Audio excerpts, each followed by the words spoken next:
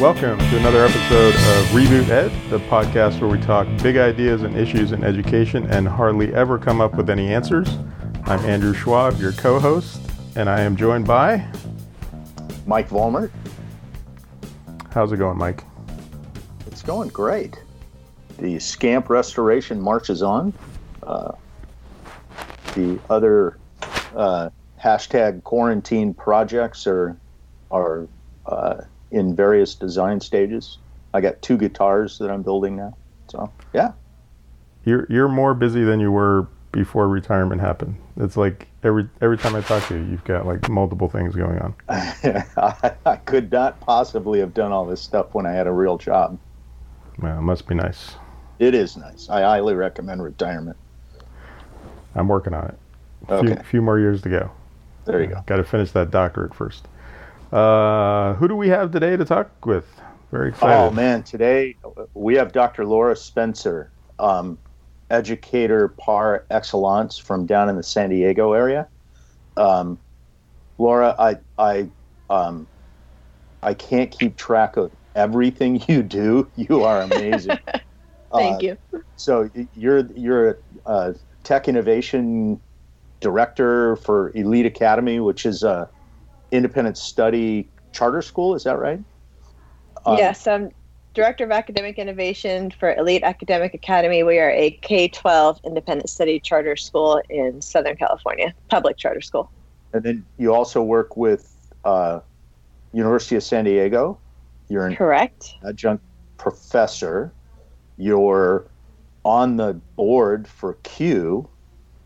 And I just learned that you're a desert off-roading enthusiast. That is me. Yeah. Thank you very much for coming on. You've got My pleasure. You've got some expertise that in these crazy times seems really, really important. Working with kids in an independent study mode for the time that you have, which includes time without a global pandemic being a problem. Right. We've got schools virtually everywhere now that are wrestling with that same sort of distance learning model. So thanks for being on. I'd like to dig in with you about how you view that world, what it would take for schools to prepare teachers for that kind of world, this distance learning thing that we've got. And then maybe we can talk a little bit about your vision of what happens as we move kids back into a blended or a fully included environment after experiencing being at home and working distance too. So maybe talk a little bit about how you've approached working with teachers and students at Elite Academy, and whether there's any crossover for teachers dealing with distance learning. Sure. How much time do you have? You got all the time you need, but typically people don't want to listen for more than about an hour. Yeah.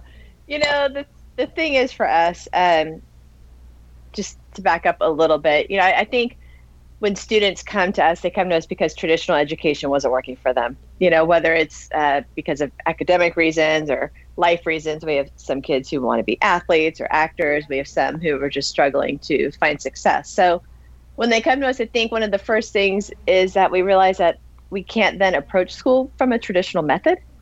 So you won't see at Elite a bunch of students logging on at 9 o'clock for English and then 10 o'clock for math, et cetera. It's very personalized.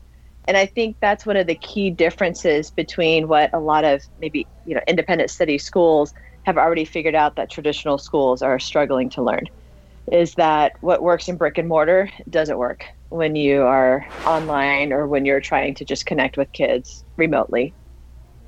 I think teachers figured that out sort of last spring, but I don't think traditional schools really have a grasp on how that actually can work.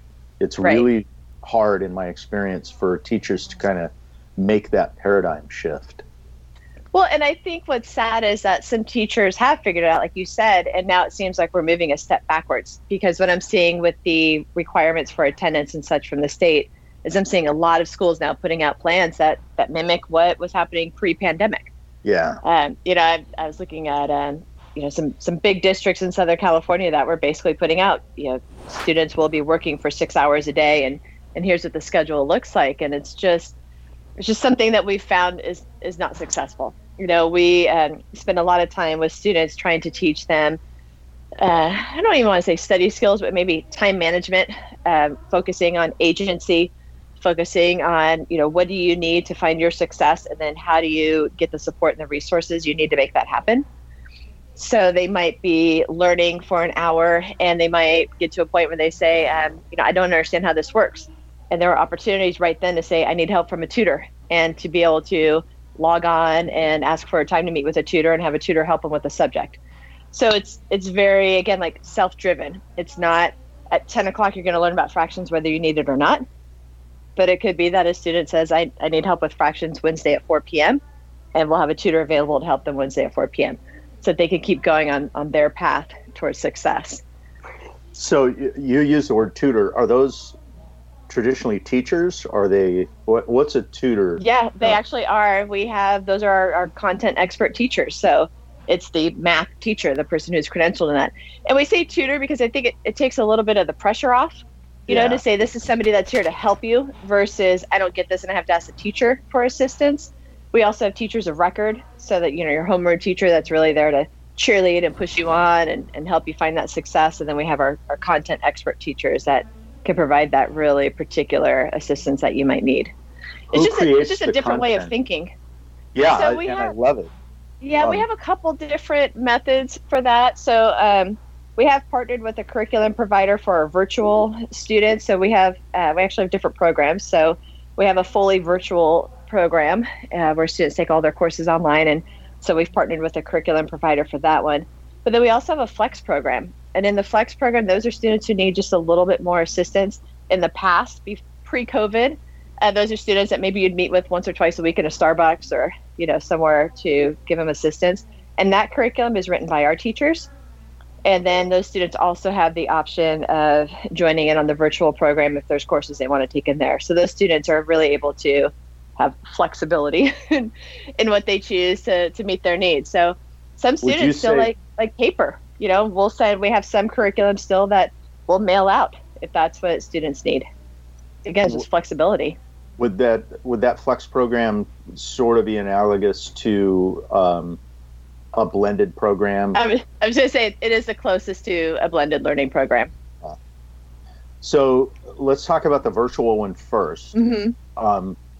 And what are the similarities and differences between that and the way that you're seeing traditional schools, regular schools, kind of step in?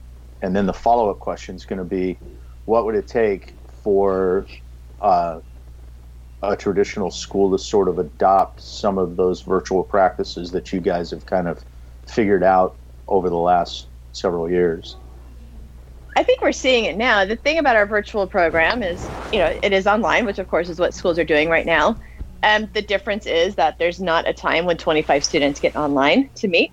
So when there is delivery of content, you have video, you have text, you have interactive tools that students can use to engage with the text. But again, there's never a time when all the students in the Spanish class are getting online together. I think that's probably the biggest difference between our program and any of the traditional schools right now that are trying to function in this environment. We have office hours, which is a lot of schools do. In terms of kids collaborating, do the kids kind of do that on their own volition, or are projects or work set up for the kids to engage in a collaborative way? It depends on the course. So in some, you'll see things like, we're going to get in a discussion board and meet via groups and plan out projects and such. Some students do it on their own. We have some students in areas where they go to, I guess it'd be like an after school program where they will meet. And so they'll do collaboration there. So it's a partner that we'll have. So it takes various forms. Of course, right now with COVID, they're not doing that, but in the past, they were able to have that opportunity as well. I mean, honestly, Mike, the key here is that we adapt to whatever our students need. And that's what is, I think, the struggle with traditional schools, not because they don't want to do it, but I think a lot of it's just the logistics. When you have 20,000 students or such, in a district, it's like, how do you make this work?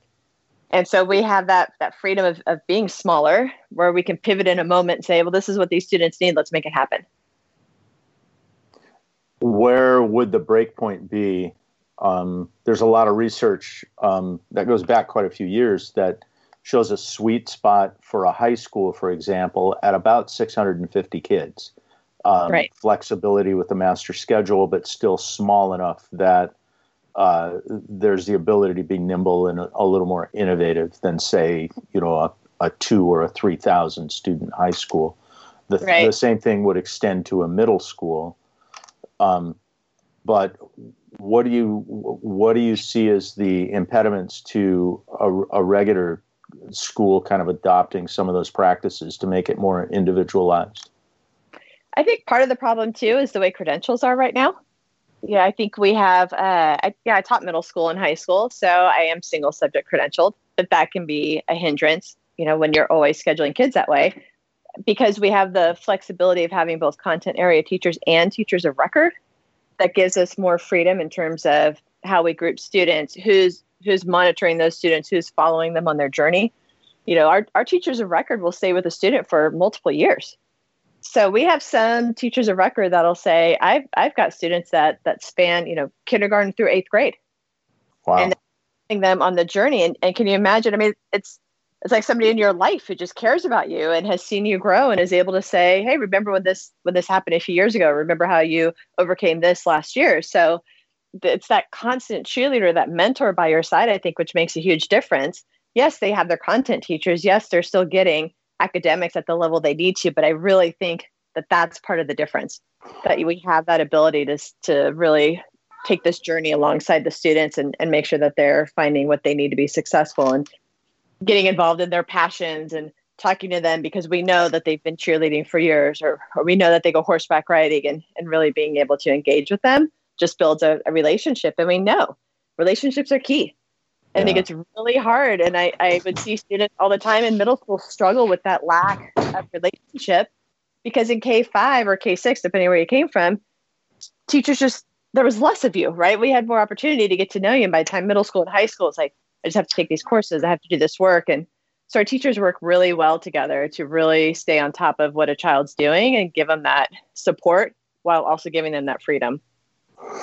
That's one of the key components of the sort of best example of a high school that works really, really well and has for a long time for kids is Science Leadership Academy in Philadelphia, part of Philadelphia City Schools. Chris Lehman runs it. And they have advisors for kids, and they meet on a regular basis. But those advisors stay with the kids through the course of their experience. So for all 4 years of high school, they know the kid, they know the family, they know what's going on. And if there's anything that's happening with the student that's going to impact their academics, that's the person that would know it. And then they communicate with the rest of that student's teachers. And that personal sort of relationship really works well. And I think it's one of the things that we've always advocated for, and schools can never figure out how to make it work.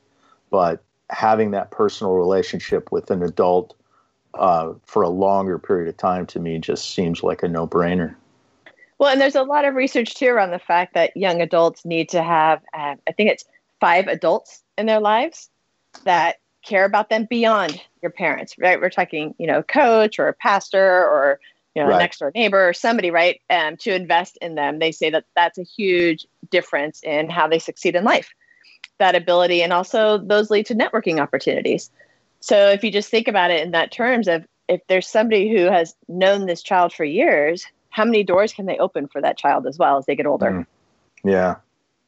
And I think that's an area I hope that traditional ed, as we embrace what's happening right now, that they start to think outside the box a little bit about that. I was talking to a lot of friends last year who said, I actually am getting to know my students better during this time of COVID than I did before, because they were finding ways. They were finding that they were having more one-on-one office hours, right? Or even my daughter, who was a senior last year, she'd show up to office hours and maybe only 4 of their kids showed up. And so she was able to have a really good conversation with a teacher that she never got to have in the classroom because there were too many of them. And so those are the types of things that I'm really hoping traditional ed sees. Is I'm seeing office hours built into these schedules, and that excites me because I'm hoping that that becomes this way of really forming a better connection, a stronger bond with students, and really getting to know them as individuals and not a seat in a classroom. And I know teachers want to do that anyway. I'm not, begrudging or saying that teachers aren't doing it, but I think having structures in place that promote it and provide opportunity is going to make it easier. Yeah, and the structure of this virtual learning, where we've sort of ratcheted down the workload in terms of just how the volume of stuff that we're asking kids to do, creates a little more time for the teacher to actually do something besides deliver instruction or pass on information. And the kids become a little more autonomous in terms of taking on that responsibility. And that shift, I agree, is really, really important. And I think it's one of the most important things that schools could do to take advantage of making those relationships while we've got this distance learning thing going on. And building agency to teach students how to take charge of their own life. We struggle so much between compliance and independence in schools. We want students to comply. You need to be at school at this time. You need to have this stuff turned in. And I think now we're seeing that shift towards agency. What is going to make that child want to log in to that Zoom call or want to turn in this work when they're at home, when they could play a video game or could watch TV? So now we have to think about things in a completely different way. And I know with my daughter, she really struggled because in the spring, the assignments were due and she was starting to learn that she didn't have to do all the assignments every day. She was able now to have some control and to say, I really need to study for my AP Calc exam. I'll get to my English assignment a little bit later because I'm already doing really well there. And that was hard for her at first. She felt like she was letting down the teacher. But instead, we were having a conversation about her starting to understand what her needs were and where she needed to prioritize her investment of time. I think is huge. That's what she needs for life. That's the projects that your boss gives you. When you're looking at your desk and saying, which one do I tackle and how do I approach this? She was learning that now that I don't think she'd ever had an opportunity to learn before because she was always just worried about the compliance feature. Right. Yeah. And that compliance thing is so ingrained in the traditional K-12 education program that I think we've even lost awareness of how deep that goes into everything that's there. I hear teachers talk about concern for students who, may not check in when they're doing their class session, be it Zoom or Google Meet or whatever they're setting up. And then they want to know, well, what sort of can we deduct points if students don't show up? Or, how do we deal with, quote, those students who aren't going to participate? Right. And my reaction is, the fact of the matter is, we don't know why they're not participating. Yeah. I don't want to talk to them. Well, and they probably weren't participating in class either. They just were there, right? I mean, it's not like this is a new phenomena. The challenge is we don't have the physical compliance component anymore. Sit back, be the gray guy, be in the back of the class, and either daydream, work on something else, act busy, don't disrupt anything, just be the gray guy. And I tell my online students at for USD, I also teach for National University now, and I tell them, if you think online classes are easier, you're sadly mistaken. You can't sit in the back of the room in online learning. You are responsible every week for the content because there's something, there's a deliverable, whether it's a discussion board question, whether it's a project, an assignment, you're always responsible for the information. Whereas when you sit in the back of the room, you put your head down on the days that you don't know anything and hope that the teachers don't call on you, and you might get away with it. Yeah. So, on that, you have that shift as well. But I'm fascinated right now just on Twitter and such about people trying to figure out what rules should be in place for online learning in terms of, where should the student be sitting? Should their cameras be on? Should they have dress code rules? Are they allowed to eat during the meetings? What if the dog comes into the room? All these things that I think are so outside of our locus of control. And yet I think it's a safety to say, well, let's try and control as much as we can, instead of really just kind of embracing the ambiguity, the novelty, the newness, all these things that if we're open, we might discover some pretty awesome things about our students, about ourselves, about learning. But it's hard. It's hard to let go of those. It is. And, the thing that comes to my mind is that in the teacher's mind is that same compliance sort of paradigm, because there's a perception that we've got to account for X number of minutes and we have to account for some authentic reflection of performance. Kids got to do X amount of work for me to give them an A, for example. It goes back to the don't smile before Christmas kind of mentality, right? That was what I was taught as a new teacher, and that's when you're trying to figure out as a teacher how to manage your classroom in that physical space. Those were the kind of things that we were taught. You use compliance and you use rules to manage that space. But when you shift to online, all those traditional tools that we used as teachers kind of go out the window. Right. But teachers are struggling with what should it look like. I think they're taking that analog and trying to apply it to virtual. Right. And it doesn't translate. Basically what you get is kids who aren't going to tune in. Well, and we also gave them no time to make that transition. And that's to no fault of theirs. You know, we said, hey guys, it's Friday and there's COVID. So starting on Monday, you're teaching online. Yeah. By the way, teacher check in online. Had never embraced the digital tools before who are now forced to, or just, teachers are like, this has worked for me for all these years. And now I have to switch it up. It's hard. I think of, we hired a guy to be kind of an accountant. And he's been using Excel for 20 plus years, and we're a Google district. And we said, could you use Google Sheets?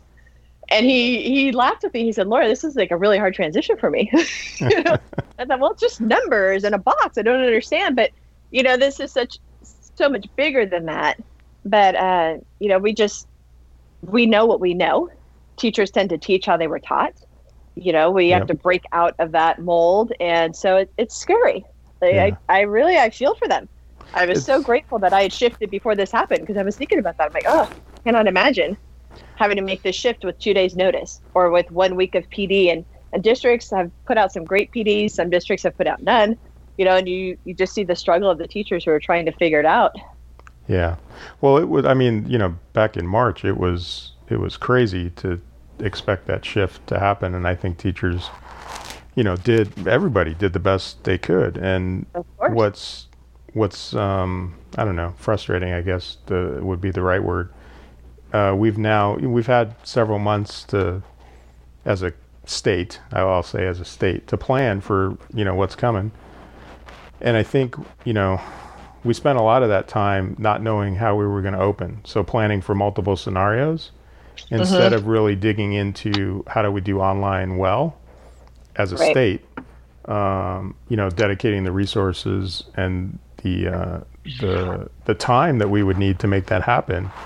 Most districts don't have a lot of professional development days built into their calendars where they could spend a week with teachers before school starts to do the kind of really heavy lifting with the professional development because it's not just teaching tools. It's kind of relearning. It's reframing what education looks like. It's a whole mindset shift. Yeah. I mean, think about how hard it is to break a habit that you have. Right. Right? Just one simple habit. When this started, what did they say? Don't touch your face.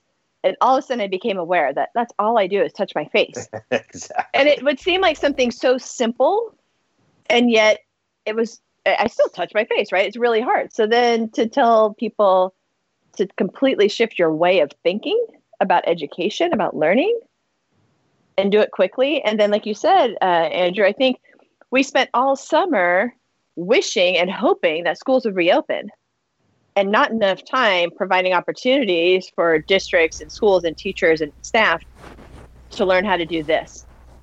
Because it would, regardless of whether we opened distance or not, there was no reason why we couldn't have trained people for it.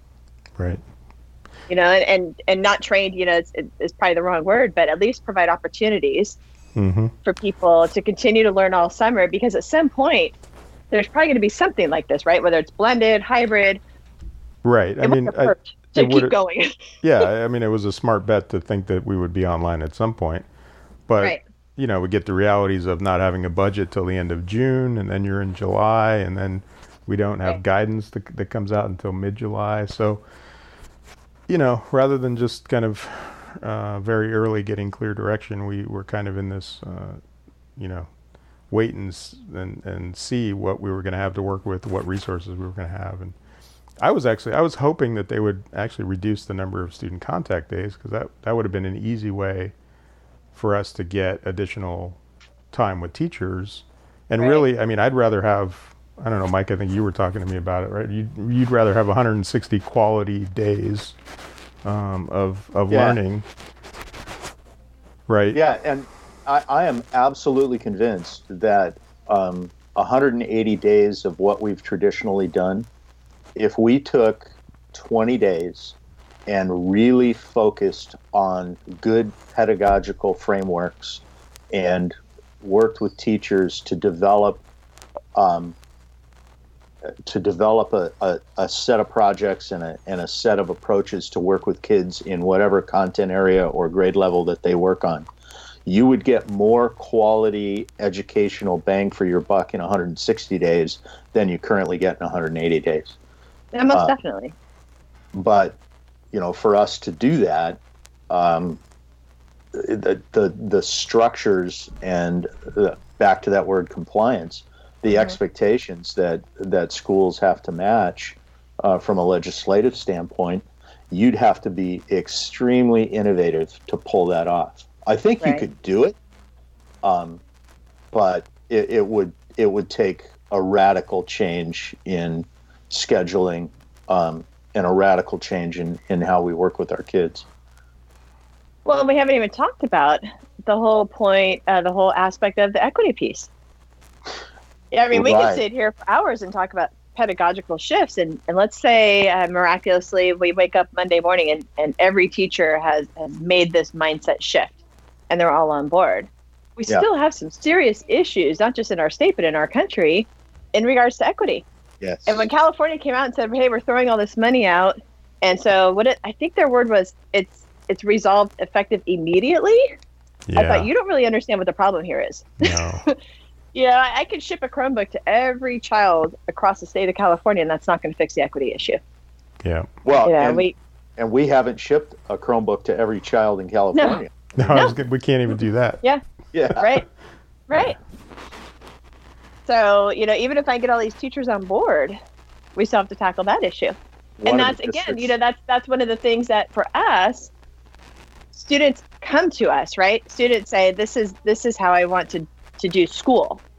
And they sign up with us. So in that sense, we already have a foot in the door. You know, what do you need? And let's make this happen. Whereas traditional schools, they don't have that. No, they're not built for it, and they don't have a conversation. So being able to sort of match a list of expectations. I mean, there's a certain level of performance to earn a high school diploma, for example, that any reasonable person would say, okay, here's the kind of stuff that we would expect for somebody who's a high school graduate.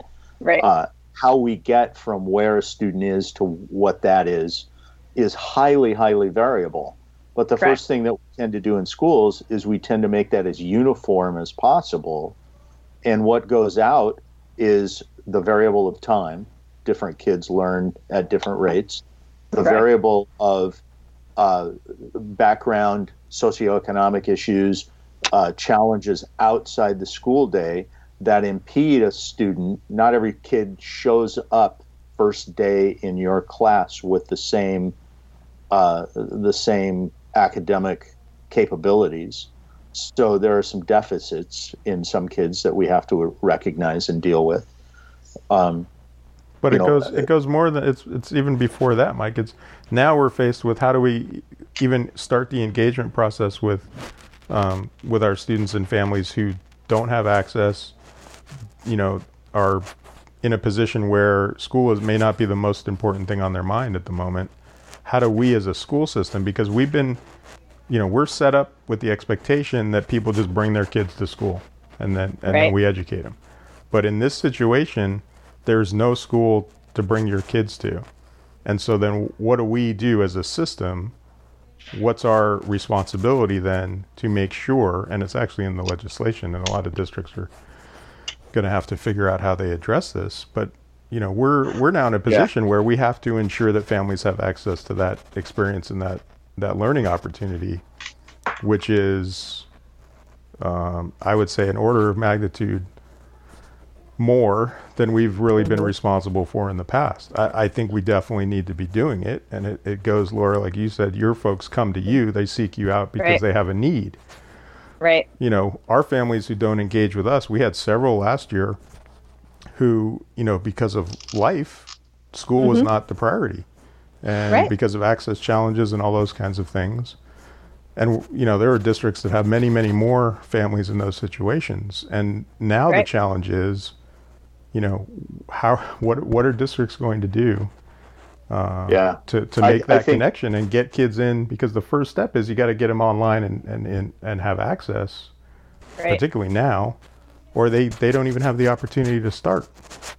Right. I think there's two things that are part of that. One of them is I think we have the people that could make that bridge. Like you said, Andrew, families show up and kind of approach the Elite Academy and that sort of environment, even if they wanted to go virtually. And it's like, okay, this is where I'm at. This is what's going on. Here's what I need. And then you guys, Laura, kind of say, okay, this is what we can do, and here's how we can match that. Right. That bridge could be made by the counselors, the administrators, the other adults that are on campus that aren't front level teachers, and create those bridges in a regular school. Because I mean, a counselor in a regular school day is dealing with a load of students and scheduling and all that kind of stuff, and discipline, and there's a whole litany of things that they have to do that preclude them from kind of doing that. But a lot of that is the load kind of goes down a little bit, right? So why not create a program where you go approach those families and say, okay, this is what we need educationally. Where are you in terms of what's going on, and how can we create a bridge to make that work? And Laura, I'm kind of interested in your take on that. And I was going to, the question's going to be in two parts. Sure.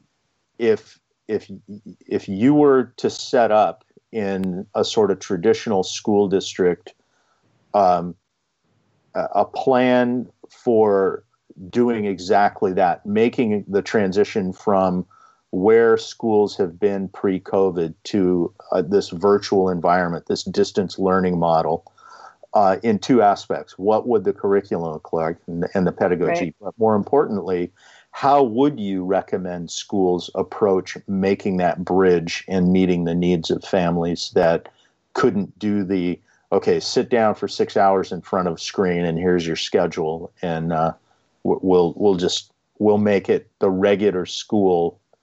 We'll just do it via Zoom. Right. So I think, I think curriculum is probably the easier question to answer, which is kind of funny, but, I think we're seeing it now. We're seeing a lot of project-based learning, opportunities for students to dive into content at a more meaningful level, which keeps them engaged, to bring some sort of piece of themselves into the work. I'm seeing teachers who are collaborating with each other. So that instead of saying it's science and then math, but I'm seeing teachers now say, what can we build together?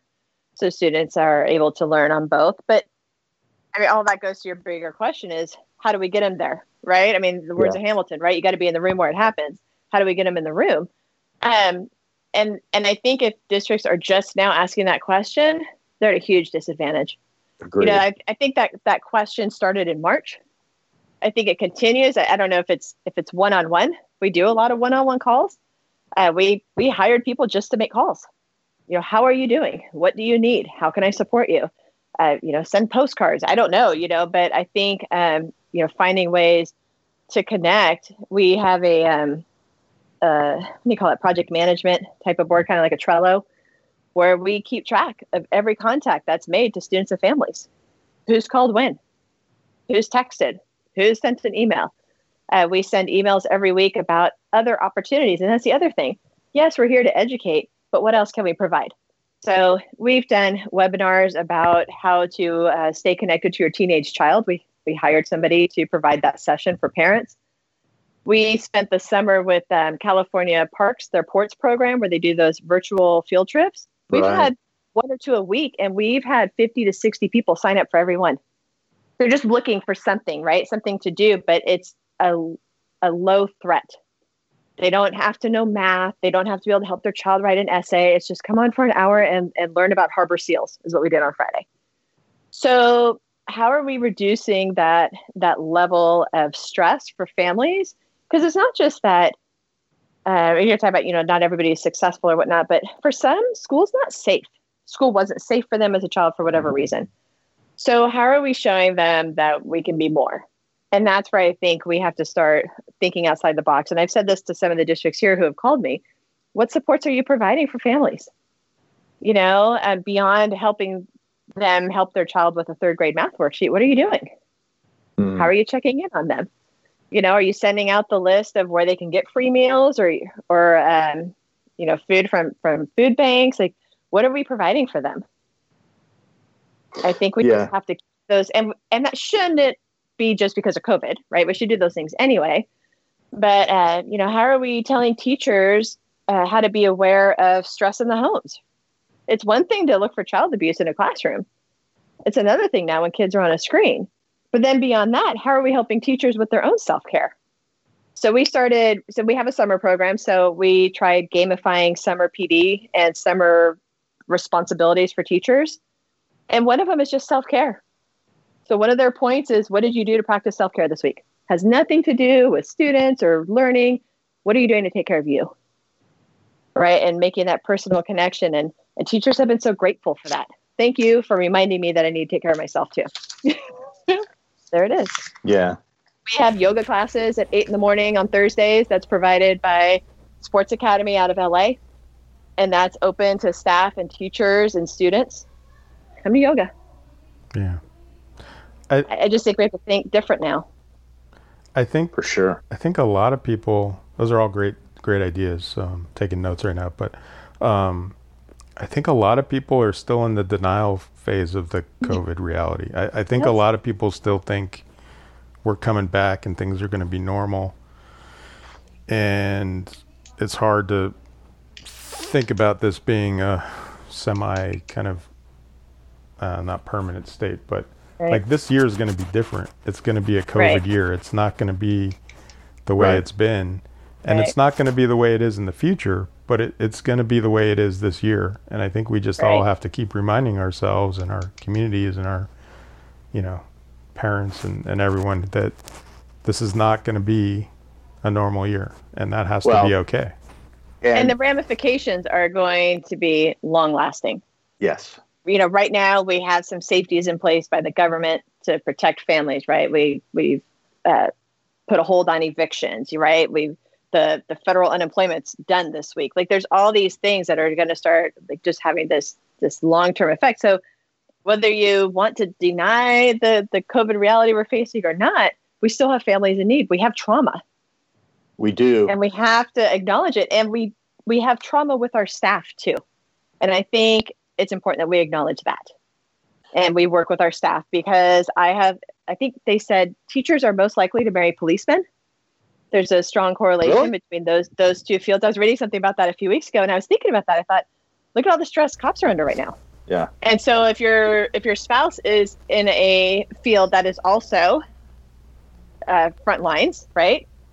And you're also trying to educate, or maybe you have young children at home, like our staff is under a lot of stress.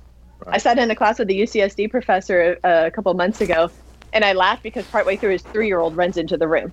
Right? Like that's stuff like a professor with tenure who's published all over the place is not used to having to deal with. You know? Yeah. And then the look on his face was like horror. You know, he was just, you could tell he was so embarrassed. And it was actually like a relief to say, you're just like the rest of us, right? We're all trying to make it through. But I just think we have to be mindful of that. And that's where, like you said, I think it was Mike, you said, how do we free up counselors to provide those supports? And what's in the community that we can tap into? Or what kind of community could we build? Yes. To kind of do that. Well, I'm really curious about your police officer thing. I have said, and Laura, you're an Army veteran. Mm-hmm. There are so many similarities between education and military, and their various missions. Right. While on the surface they seem like almost opposite. But the reality is that what the military has to deal with is something that's extremely volatile, very uncertain, extremely dynamic. It's complex, and it's ambiguous. There's no clean answers to anything. And as soon as you get a mission order and you make a plan, the very first rule in the military is every plan goes to crap when the first bullet flies. That's the truth. In education, it's even under normal circumstances, it's extremely volatile, it's uncertain, it's complex, and it's extremely ambiguous. There are no clean answers to any of the problems that educators are expected to do. And I think the mindset between a special forces operator in an extremely dynamic and kinetic environment is very, very close to the mindset that a teacher or a school administrator needs to have, because everything shifts, and whatever plan you make, it's going to go to crap as soon as kids and teachers show up on campus. And the reality right now is even worse. Right. But the part of the difference is in the military is we train for that. Exactly. Right? They put us out in the field and they say, you're supposed to head this way, and then they lob stuff at you, so you have to figure out a different route. Yeah. But in our teacher ed program, we wrote lesson plans and we were told that they were beautiful, and that was it. Yeah. Yeah. Nobody said, be aware, this might completely crash on your face, and what are you going to do? And remember when technology started and teachers get so frustrated because you had to make multiple plans. You know, I was in a 1-to-1 program, and there were days when I'd say, I made this plan and now it's not working. And I'd get so frustrated, right? Because it wasn't working. And so here we are, you know, and you were given the mission, and it's not going to happen the way you thought it was going to happen. Right. Well, and I think for school planning, you know, how often have you been at a school or district where you basically, at the end of the year, you put the binder on the shelf, you go on summer break, you come back a couple weeks before school, you pull the binder off the shelf, and you run through it all again, right? That's the planning kind of mindset that I've seen in schools for many, many years, and we've run up against a place where the binder just isn't relevant anymore. That's the difference between the 15-year teaching veteran and the teacher that's been a first-year teacher 15 times in a row. Right. And because people assume that schools are eventually going to open, they're trying to make the binder work. Yeah. So instead of looking at master schedules in a completely different method, right, which is what we have the freedom to do, we're still trying in traditional ed to look at master schedules the same way we always have, because eventually kids are going to be back on campus and we don't want to have to redo it then. Yeah. So that's where I think we're facing this real crux in the road of wanting to maintain those same structures for the eventual return, instead of saying, let's just throw all that out. Let's rethink this. Maybe it never goes back to that structure. You heard it here first, people. We're virtual now, and we're going to be virtual for a very long time. Like Andrew, like you said, it's a COVID school year. Everywhere we see schools open, we see them close. Yes, with Indiana, the very first day that they opened. Very first day. COVID. We saw it in Israel where the transmission rate was below 1%.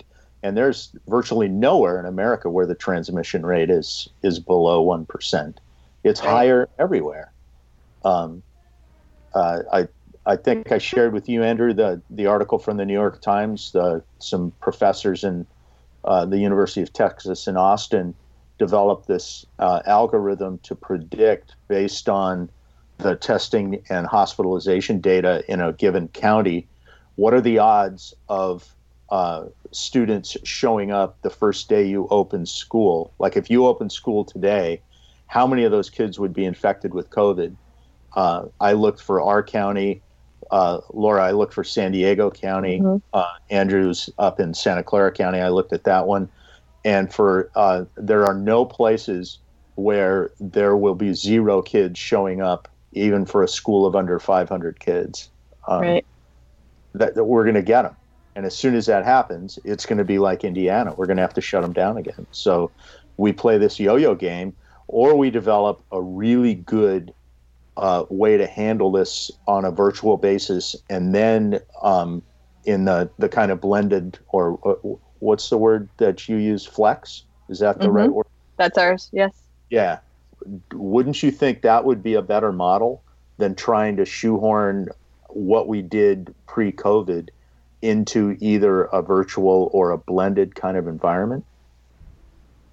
Well, I agree. And to look at every teacher as being that flex or that blended teacher. We have to stop saying, well, who's going to teach in the classroom and who's going to teach online?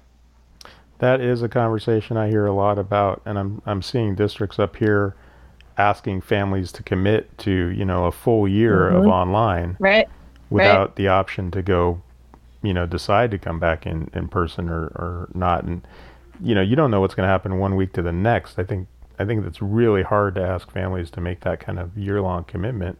But I understand why they're doing it, because the system doesn't have that flexibility built into it. Right. I asked a district down here that was doing that, where they said, we're going to have teachers in person and we're going to have teachers online. And so they were asking me to look at their plan. And I said, so is this like the Hunger Games? And they said, well, what do you mean? I said, well, is this like, may the odds be ever in your favor? If I get to teach online, I'm safe. But if I have to teach in person, I'm risking COVID. And they said, well, I hadn't thought about it that way. I said, well, and then what happens when the kids who are in person get sick and have to be online? Are you going to start shifting the amount of teachers that are covering them online? Or if the kid who's online, now the parent got a different job, or they really can't support their kid at home, so maybe they don't want to, but they really have to send their kid back to school. If online learning is different than traditional, are they going to be behind? Are they going to be ahead? Who's going to support that? And I told them, I said, I felt bad because I have no answers. I really don't. I wish I did. But are we even asking the right questions? Are we at least throwing them on the table to say, what are we doing here? Well, and I don't think people are asking those kind of questions when they're developing their plans. From what I'm seeing is they're doing a very surface level pass. They develop a plan.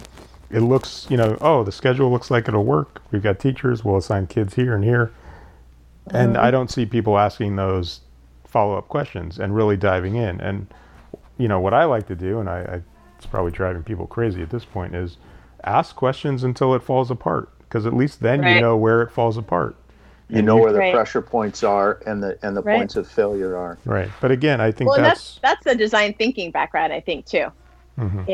Is always asking why. Right. And it kind of follows that same thing, right? You just keep digging and digging and digging and digging until either it completely falls apart, or you think, I think I've got it. Yeah. But that takes time, and that takes a lot of empathy and ambiguity, being comfortable with the ambiguity. And that's just not where traditional education likes to be. Yeah. Yeah. Somehow we have to impart more of that military special forces kind of mindset, right? In our educational sort of vocabulary. Well, we got about a week to do it, so and we're running out of time. And if I let Mike keep talking, he'll talk forever. So, Mike, now's your time to start wrapping it up. It is all excellent stuff, but go ahead and finish your thought, and then we can wrap things up. Actually, I think I finished my thought.